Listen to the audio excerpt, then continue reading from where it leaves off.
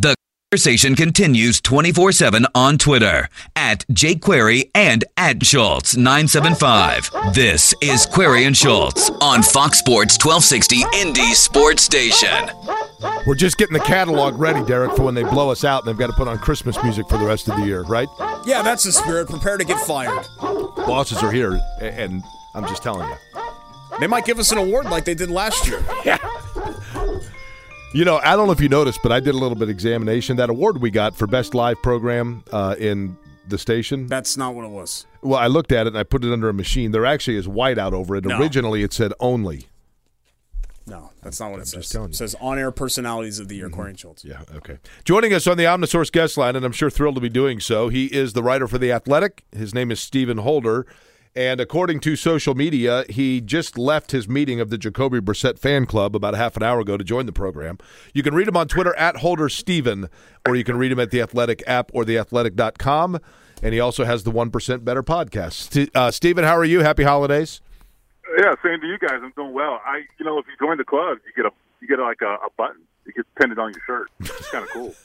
It says the button is believing in Brissett, right? Look, here's the thing, and I get it. I'm a charter member, buddy. And I get this, Stephen. There is the perception that if you simply try to say, let's look at things on an even keel, people that don't like Jacoby Brissett are going to read that and say, he's carrying Jacoby Brissett's water. And people that love Jacoby Brissett are going to read it and say he's too hard on Jacoby Brissett. You're kind of in a no-win situation. Having said that, I want you to tell me, and I know we have this conversation every week, where do you think things stand right now? Because he does not have a lot of weapons around him at this point due to health, but the reality is part of playing position seemingly at quarterback for the Indianapolis Colts is to not have a lot of players around you. And maybe you need a guy that can mask that, is what I've been saying. Where do you think their critique stands now?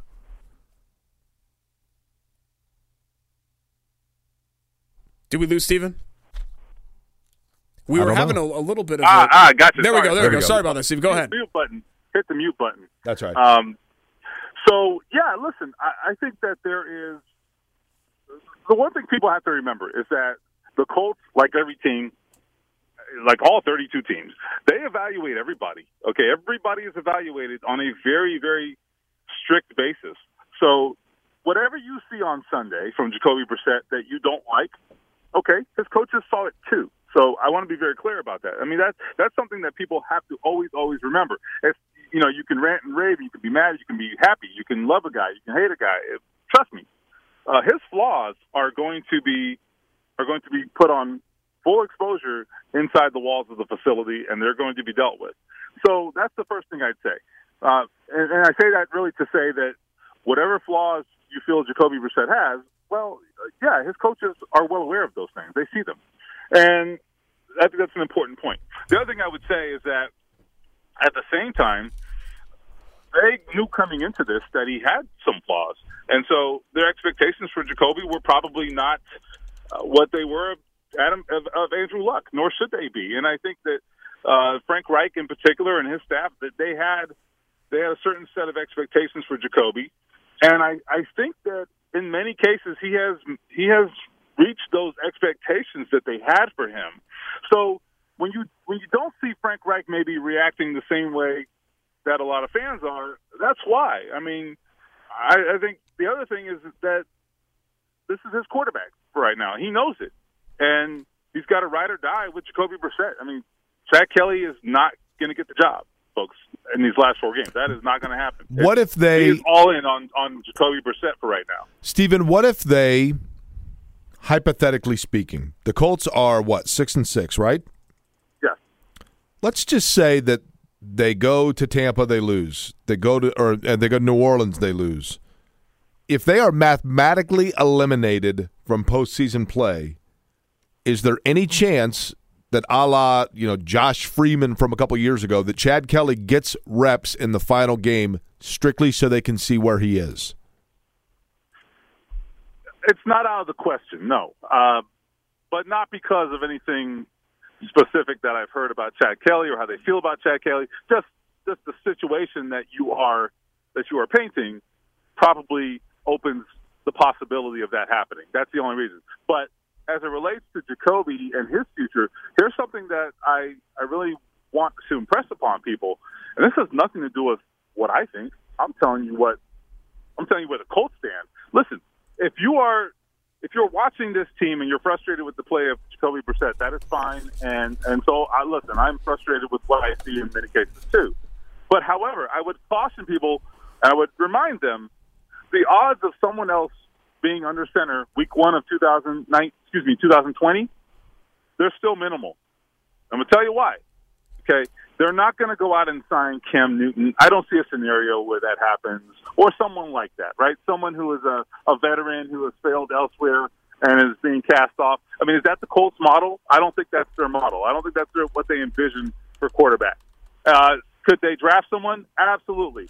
In fact, it's very possible that happens. Is that player going to be the week 1 starter, the unquestioned starter when he walks in the building? Very, very unlikely. So it could happen over a course of time, but to assume that someone else is a starter week 1 of 2020, I think people are setting themselves up for a lot of disappointment. I would leave open the possibility, a very strong possibility, that Jacoby Brissett opens 2020 as the starter. That doesn't mean he finishes it, but I'm just telling you, that's how this business works, and that's how quarterbacks progress. You're not going to find a lot of guys ready to roll week 1 who just got drafted in the NFL. That just doesn't typically happen unless you're a very, very early draft pick. So I'm just giving people a realistic look at this thing. And the other thing to mention is that, again, I think Frank Reich still has a very high opinion of Jacoby Brissett. What does that mean in the end? I don't know. I don't know how that impacts how this whole thing plays out. But Frank Reich still has a very strong belief in Jacoby Brissett. That I can tell you for a fact. So you've done a good job, Stephen, outlining the Colts' mindset along these lines and their evaluation, which I think we would agree is fluid and still ongoing with Jacoby Brissett. Right. But where are you personally at with him? Because you watch film, you've seen all of the games.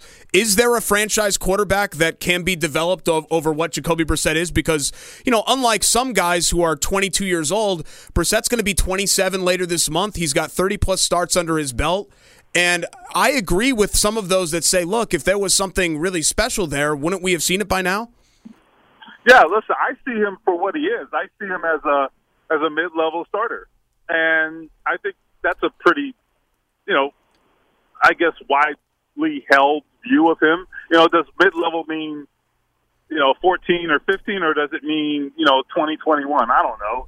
Does that really matter? I don't know that that's even a conversation that's worth our time. But the point is, yeah, I see him somewhere as a mid-level starter, a guy who is not going to single-handedly win you a Super Bowl. No, there's no question about that. I've never even suggested anything of the kind. I think that in the situation the Colts were in this year, having Jacoby Brissett at the ready is 1,000 times better than you would normally do in a situation like they faced with your quarterback retiring 2 weeks before the season. So they had an absolute best-case scenario, as best as you could hope, for the circumstances they faced. Does that mean he's the quarterback here in 2 or 3 years? No, of course not. And I think the Colts got to figure that out. But, again, it boils down to more about what they can get and how ready another quarterback might be, as opposed to, well, this guy's not the answer, get rid of him. Well, it's not that simple. It just really isn't that simple. Listen, I tell you all the time about how teams struggle. We talk about this from time to time, how teams struggle to find that quarterback. And I think that Colts fans, I'm sorry, they have a completely unrealistic view of what is the reality at quarterback in the NFL. I'm sorry to tell you. Listen, I can speak as an outsider. I'm not a native of Indianapolis. I have a very different viewpoint. What happened here is lightning striking twice, and that just doesn't happen. People better get their heads around that. That's all I'm saying. So do you believe, Stephen, they get another year of Brissett. Contractually, they offered that to Brissett. Does Chris Ballard look for a quarterback within the first 3 rounds coming up in April?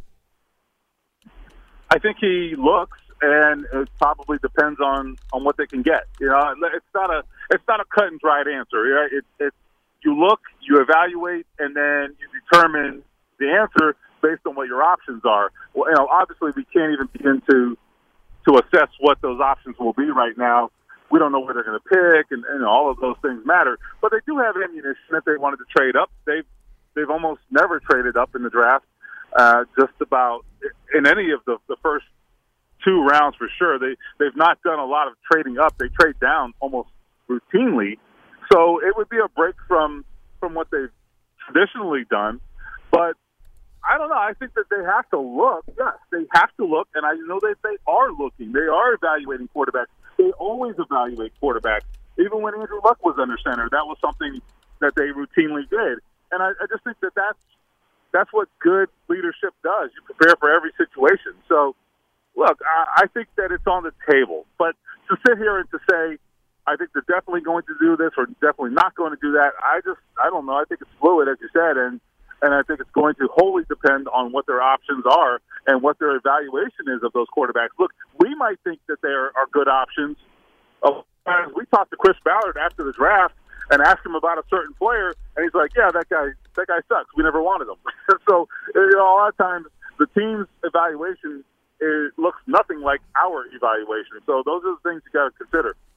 Stephen Holder of The Athletic joins us for our weekly chat. Omnisource guest on Omnisource, the best of Meadows Recycling. Stephen, we talked with you last week about Eric Ebron's future, and you don't believe that he'll be back. What about Devin Funchess? Now that we know his season is over, he'll be a free agent as well. Does he give it a mulligan, or is it he decide to move on maybe to a team with a more established quarterback than the one here?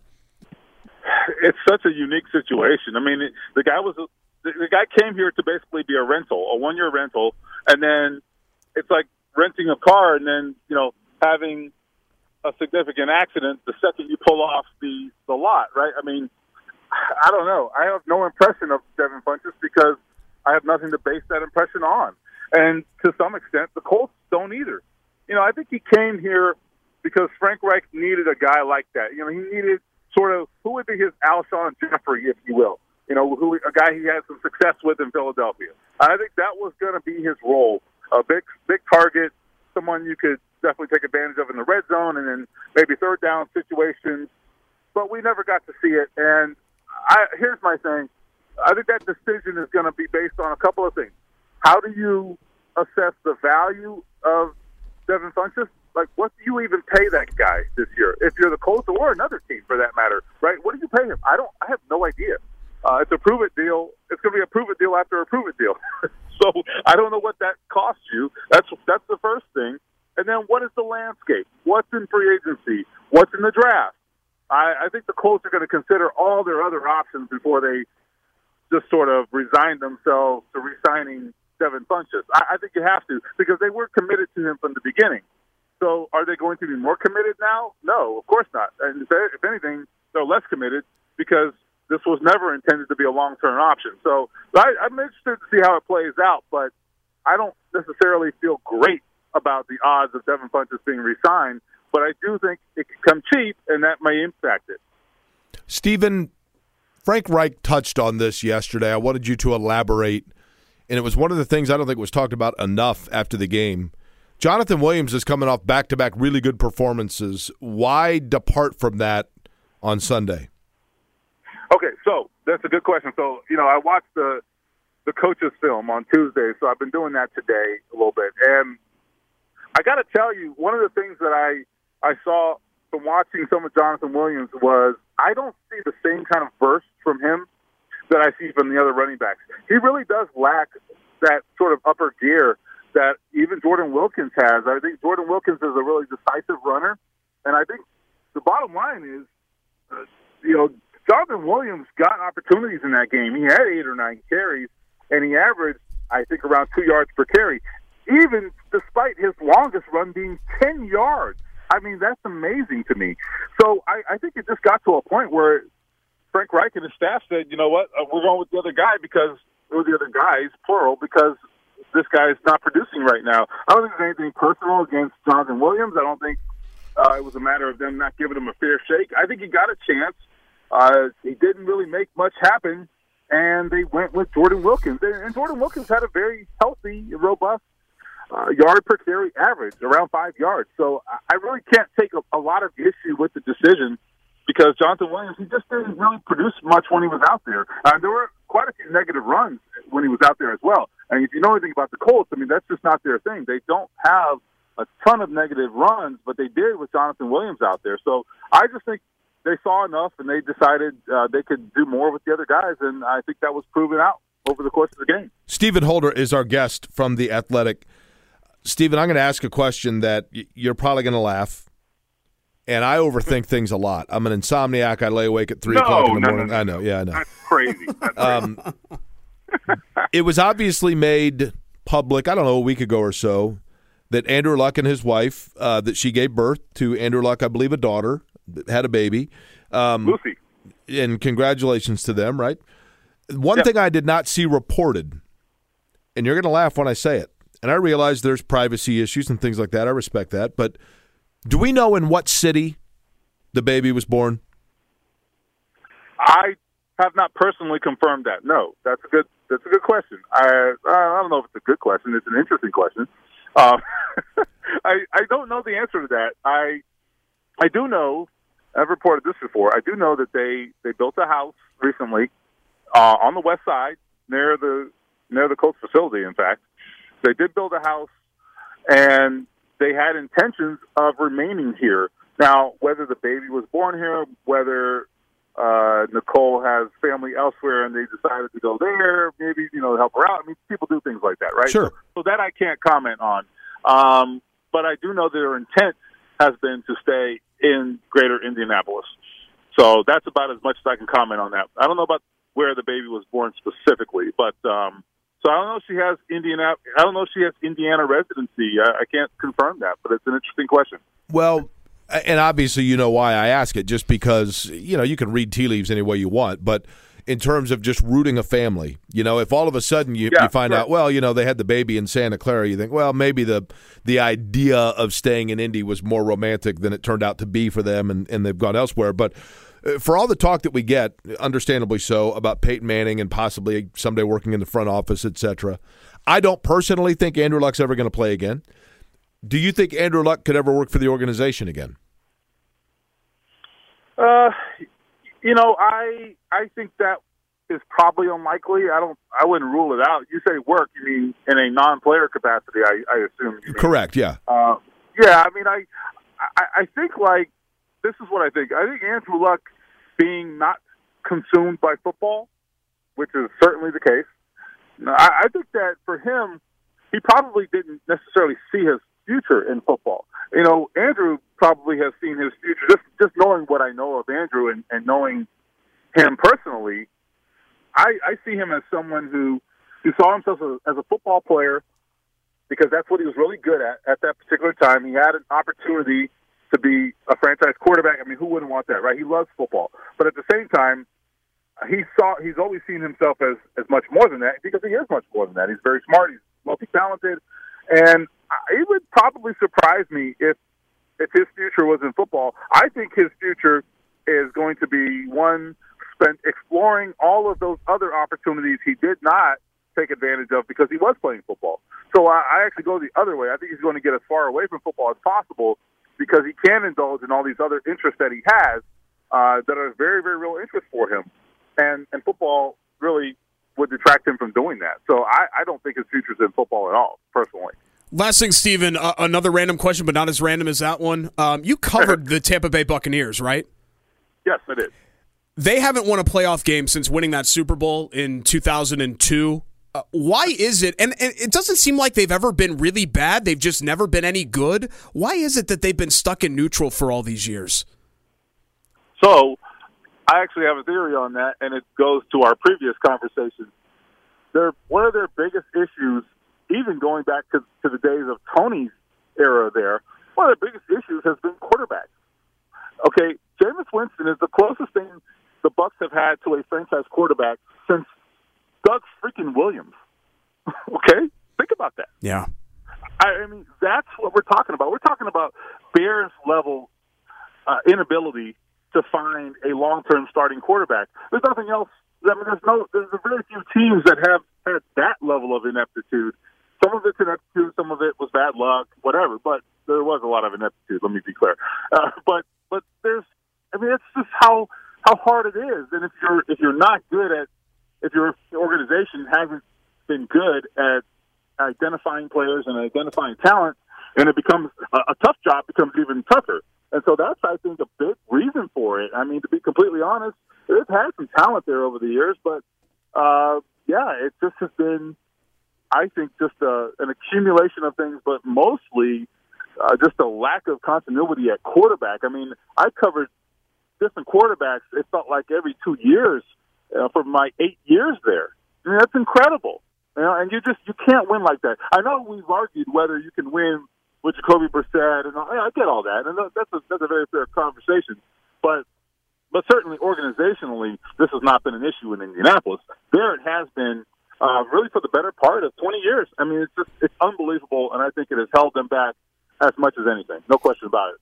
So which franchises, Stephen, again, I don't know if you know this or not, but I overthink things, and I just sit back and think. So you mentioned Jameis Winston and Doug Williams, and I love Doug Williams. He was those creamsicle jerseys. That was one of my favorite football cards I had as a kid.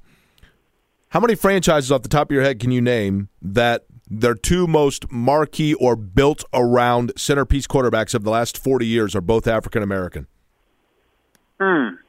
Minnesota? Yeah, maybe. I mean, that might be. Culpepper and Cunningham? Wasn't Cunningham in Minnesota? Yeah, he was. Yeah, I didn't even think of them until you mentioned them, but that might be it. I don't. Yeah, I mean, I was gonna say Philadelphia, but Carson Wentz probably throws that off. I mean, yeah. I mean, Cunningham, and who would be the other one? They had Vic finish runner-up for MVP that one year. Oh, McNabb, of course. Oh, McNabb too. Yeah. Well, they had Vic, and then who did they? They had one other. Who am I? Another African American quarterback? Yes, they had one other one. Who am I spacing? I don't remember. But it's not a long list. That's for sure. It is interesting, and it's funny. And frankly, the Bucs actually botched the Doug Williams situation too because they let him walk, and so they didn't even see that through to the end. So, and he goes to Washington. And obviously, the rest is history. Wins the Super Bowl and wins MVP. I was thinking of Vince Young got his final cup of coffee in Philly, but how about Tennessee with Vince Young and Steve McNair? Yeah, certainly Vince didn't have the level of success, but they definitely built around him because they saw him as a franchise guy, at least initially saw him as a franchise guy. I think that's fair. Minnesota is your winner, by the way, because they had 3 if you include Warren Moon. Okay? Yeah. And then you throw in the old Chris Rock line, you throw in Kirby Puckett and Prince, and you now have gotten every African-American in the state of Minnesota. Isn't that what Chris Rock said, Stephen? I believe that's so, yes. Yeah. I have been to Minneapolis, and I saw other black people, so Chris Rock ain't right. He's wrong on that. Fair enough. At Holder Stephen on Twitter, The Athletic app, theathletic.com, 1% Better podcast. Have a great homecoming in Tampa coming up this weekend, Stephen. Thanks. All right, guys. Thanks a lot. That's Stephen Holder. Shannon went to Paisley Park. Good time of the year to be going down to Florida, by the way. Yeah, no question. Shannon went to Paisley Park, which is Prince's studio/residence in Minneapolis. You could take a tour of it, and you go from the first floor to the second floor. And she said you get on the elevator, and that you have to put your phone in a box. She's like, that's weird. And then you get off the elevator, and they give you your phone back. And then she realized the elevator is where Prince died. So they don't want people taking pictures in the elevator. Oh, which is totally what you would have done. Can you imagine what kind of wacko would take photos of where someone passed away? 100% is what you would have done. Very strange. So you're going to do the thing where like your thumb hovers over the photo button, like, here you go, click. That's while you're brilliant. putting it in the box and just see that is not if a bad it gets idea. blurry. That's pretty smart. Yeah. See?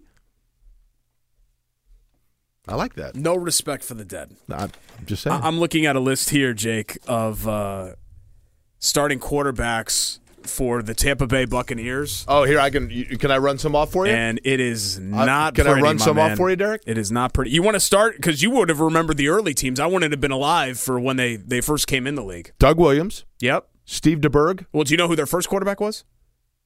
76? Ooh, boy. That was back when they had, like, Ricky Bell was their running back, I think, and John McKay was the head coach. Or was it John Robinson? I think it was John McKay. Give me the initials. Their first quarterback was SS. Oh, Steve Spurrier. Yeah.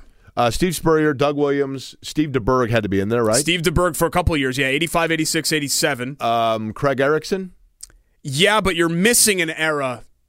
Think of the last... Vinny Testaverde. Yeah, Vinny Testaverde for a while there in the creamsicle era. They drafted a guy, played there several years, ended up winning a Super Bowl with a different team. Most of the 90s, he was their quarterback. He was the Bucs quarterback for most of the 90s? And then he won a Super Bowl with somebody else as a starter. Late in his career, I take it? No, not that late in his career. Immediately after he left the Buccaneers. Oh, Steve Young. No, Trent Dilfer. But Steve Young's up there, yeah, right? Steve Young is in there too. Steve Young. So that's 3 quarterbacks they've had that went on to win a Super Bowl elsewhere, right? Yep. Doug Williams, Sean Steve Young, King, Trent Dilfer. remember him? Sean King, I do remember. Then into Brad Johnson. Obviously Brad Johnson, but it's been ugly since then. Chris Sims, Brian Greasy, Bruce Gradkowski, Tim Rattay, Jeff Garcia, who they went to the playoffs with, Luke McCown, Byron Leftwich, which I don't remember at all.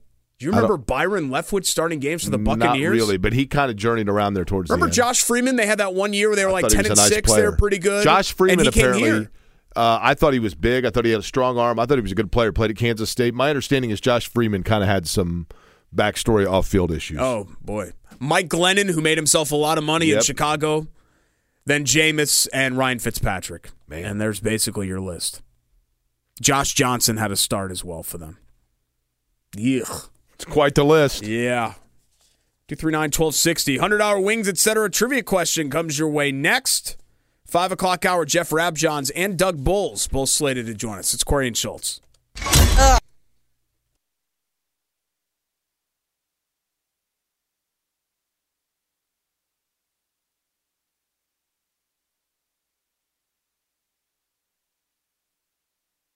They're talking Colts football all season long. You're listening to Query and Schultz on Fox Sports 1260, Indy Sports Station.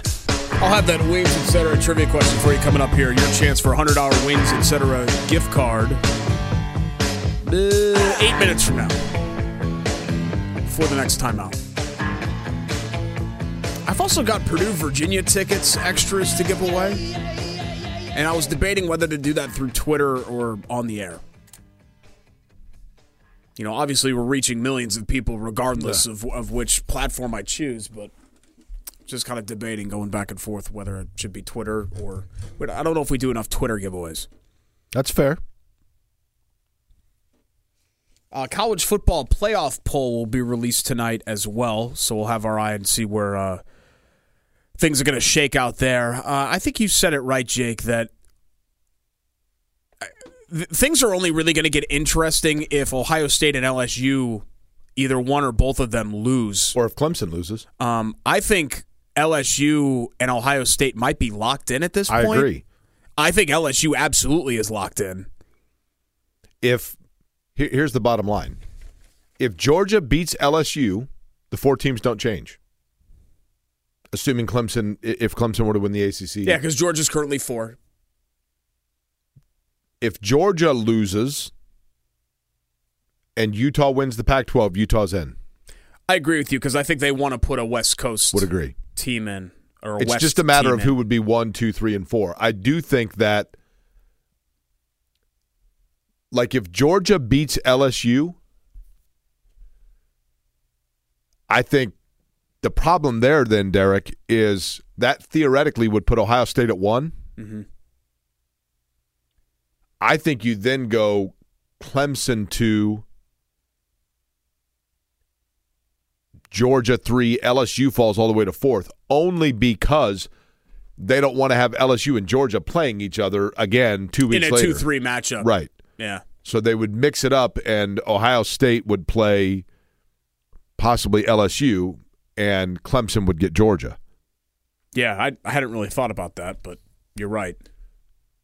I mean, I think really it goes, if Georgia loses, Utah's next in line. If Utah loses, then Oklahoma's next in line. And after that, and there's an absolute chaos scenario where if Wisconsin beat Ohio State and then literally everyone else lost, Georgia, Utah, and Oklahoma, or Baylor beat Oklahoma and everyone else, something like that I think could create a situation where one of those teams still snuck in. Baylor has 1 loss, correct? Yeah. And who was it to?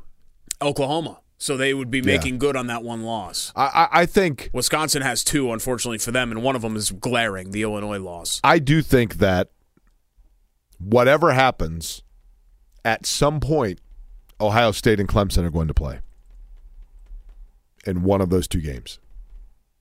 And I think Ohio State would beat Clemson. I don't think Ohio State's going to lose. I've felt since September. I mean, they're unbelievable. Like September 1st, I felt like Ohio State is the best team in the country. Yeah, they're a machine. Even when LSU was putting together the track record that they've put together.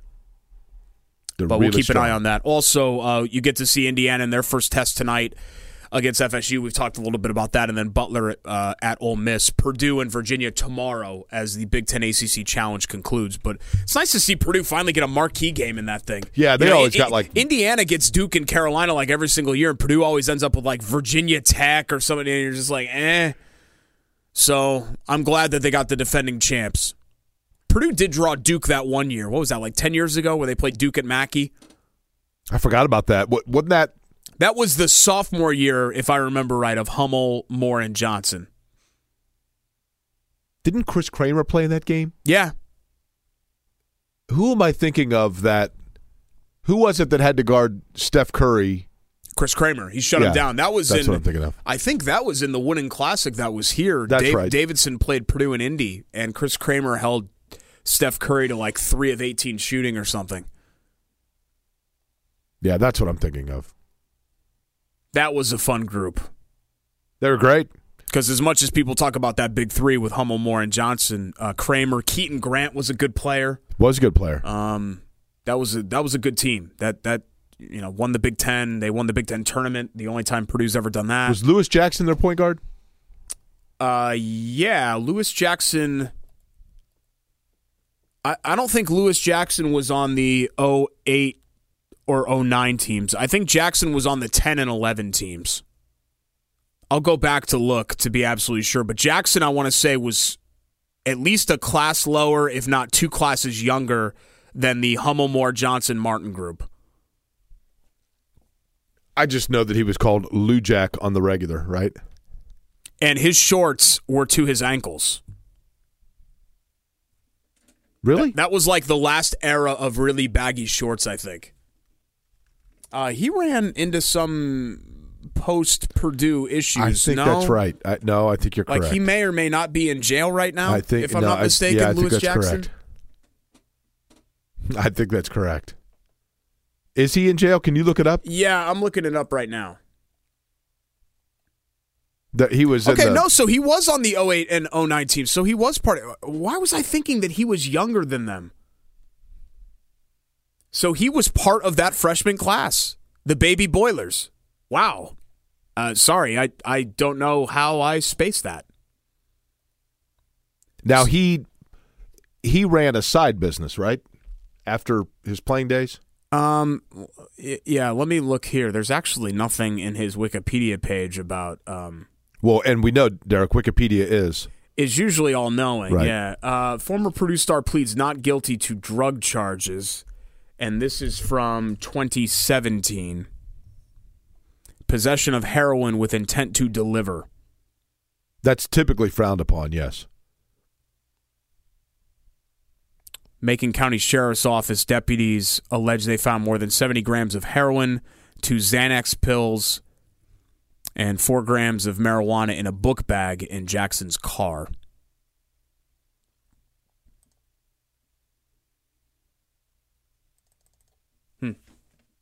It's too bad. I don't really care about the marijuana, but if you've got 70 grams of heroin, that's probably pretty serious. Hey, Jake. We were talking about quarterbacks earlier, Derek, African-American quarterbacks. Warren Moon played for the Oilers, who are also the Titans, so you can link him with McNair and Vince Young. He played for the Seahawks, so he's linked to Russell Wilson. And he played for the Vikings, so he's linked to Culpepper, Teddy Bridgewater. I forgot about Teddy Bridgewater. And Randall Cunningham. Wow. For that matter, the Saints, Teddy Bridgewater and Aaron Brooks, even though neither one was a focal point. It is kind of neat in the sense that even like 15 years ago, it was still kind of a big deal. Correct. To be like, oh, wow. Now it's like, who cares? I mean, the MVP of the league again, probably. Yeah. Some of the best quarterbacks in the league, Russ, Lamar Jackson, and Pat Mahomes, are 3 of the top 5 African-American quarterbacks. Right. Yeah, it's not the anomaly it once was, for sure. It's not, it's not even, you don't even really think about it anymore. 239-1260. Wings, etc. Trivia question time right now. Your chance this is a good for one. $100 to Wings, etc. You can use them in any one of their 8 Indy area locations. Our personal favorite over on the east side, 14th and Shaveland. The Colts are playing the Buccaneers on Sunday. After moving to Indianapolis, they haven't played them very often. AFC, NFC. The Colts won each of their first 3 meetings with Tampa Bay, including their first game, which was a win in Tampa. Who scored the first ever Indianapolis Colts touchdown against the Tampa Bay Buccaneers? 239-1260. If you have that answer, you get $100 to Wings, etc. We'll come back with the answer, re-rack the big headlines of the day next. It's Query and Schultz.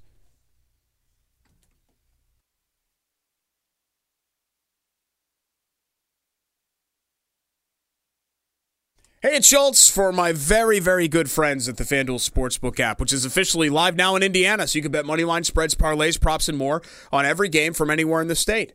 FanDuel Sportsbook, to get you involved, if you haven't hopped aboard already, you're missing out. They're offering you a free risk-free bet worth up to $500 when you sign up with promo code WNDE. That means if you lose your first bet, FanDuel will give you a refund and site credit. And if you're thinking of using that risk-free bet, maybe you take a look at the Colts getting 3 points going to Tampa Bay. If you think that they can still turn their season around. Can't get any worse, right? Maybe you look at some of the college basketball tonight. Indiana, a slight home favorite against Florida State. Butler undefeated going to Ole Miss. I haven't checked the point spread on that. I'm going to have to look at that. Anything and everything is available to you on the FanDuel Sportsbook app. And don't forget, you can bet on those games or any game risk-free. Just download the FanDuel Sportsbook app or visit FanDuel.com/sportsbook. Claim that risk-free bet with promo code WNDE. That's promo code WNDE. First online wager only. Refund issued to site credit. Terms apply. Must be at least 21. For help with a gambling problem, call 1-800-9-WITH-IT.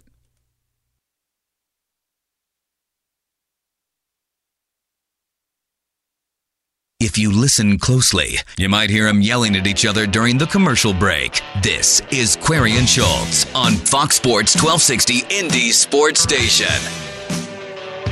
Do we have a rogue chipmunk again, Derek? Hello? What? Hello? Are we here?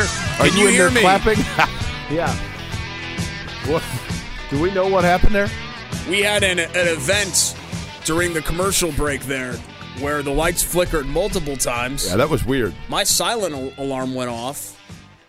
Said that the station was off, so I'm not sure. If you're listening to us on the stream, chances are nothing happened. But if you're listening to us on AM, which I know we've have hundreds of thousands of listeners on there, Then it shouldn't sound any different to you. you may have heard a little bit of an interruption there. But we want to make sure that the sound is just as crystal clear as what you're used to on AM radio. So hopefully that's still the case. Tweet us at Schultz975 at jQuery if that's not the case, and we'll work to alleviate that problem for you. Fair enough. Did you get an answer? I did, yeah. Congratulations to Greg, the winner of our $100 Wings, etc. trivia question.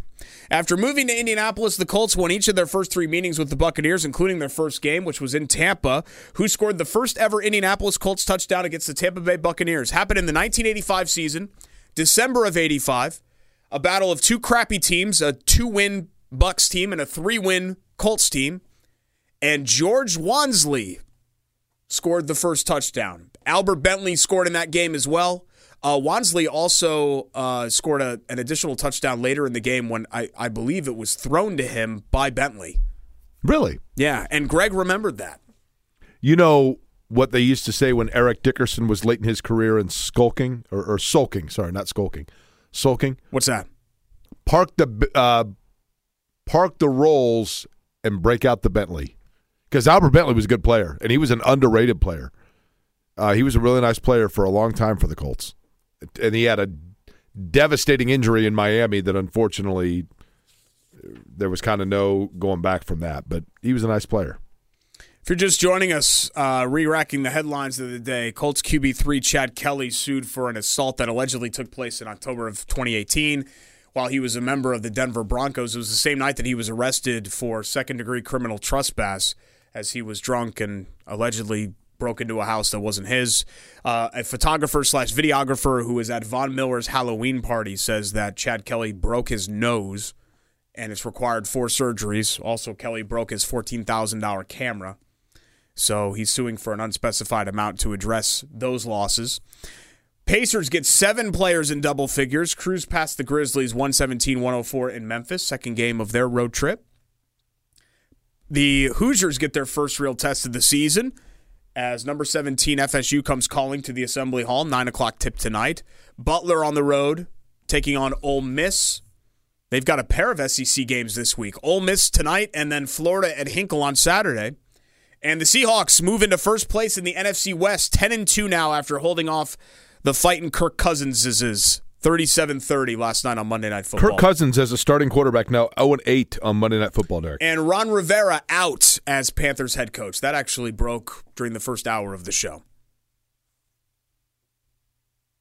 The Ron Rivera firing, I don't think it's overly shocking other than the timing of it. Why do you do it now? I mean, that's been rumored forever, right?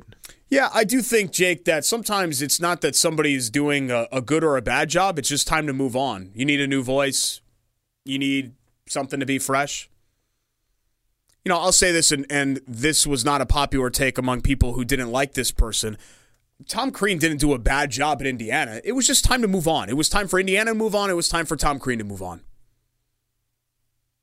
Sometimes that happens. Sometimes a coach just reaches his expiration date. And maybe in Carolina, look, I don't know that situation as intimately as I do, the Colts or Pacers or some of that stuff that we cover every day. But maybe they just felt like it was time that his expiration date has come and they want to move on.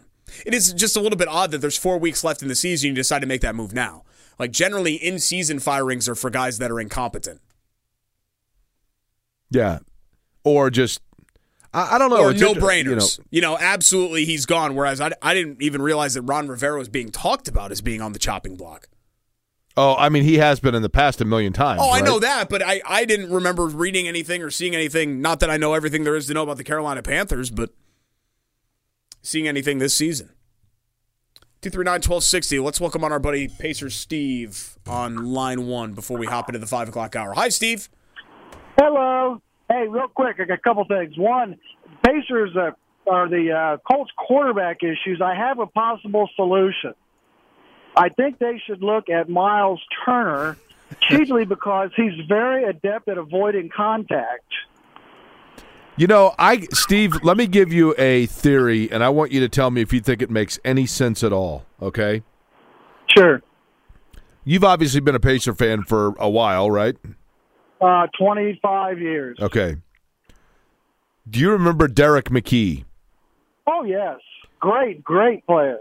He was a very good player. I mean, yes, great player. And he was multidimensional.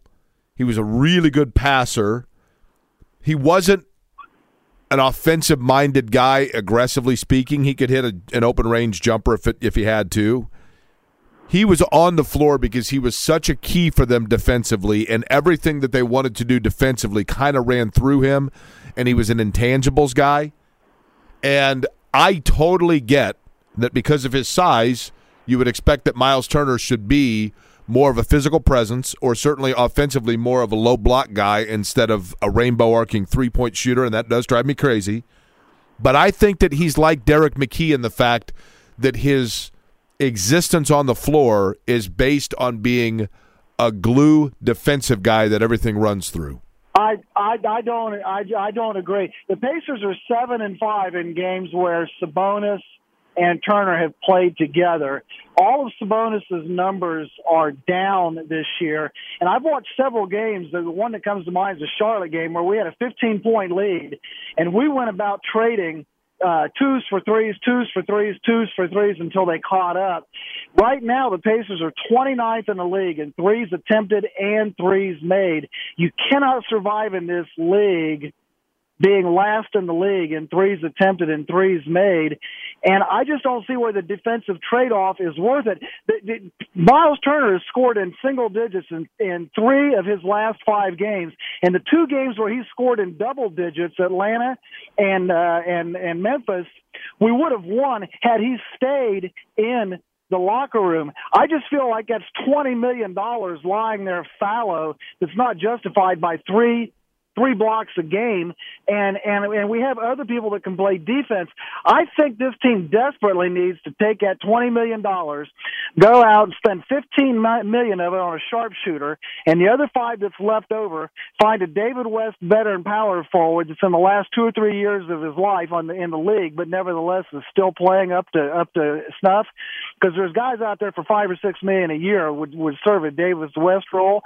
I think Miles Turner has reached his ceiling, and he's regressing from his ceiling.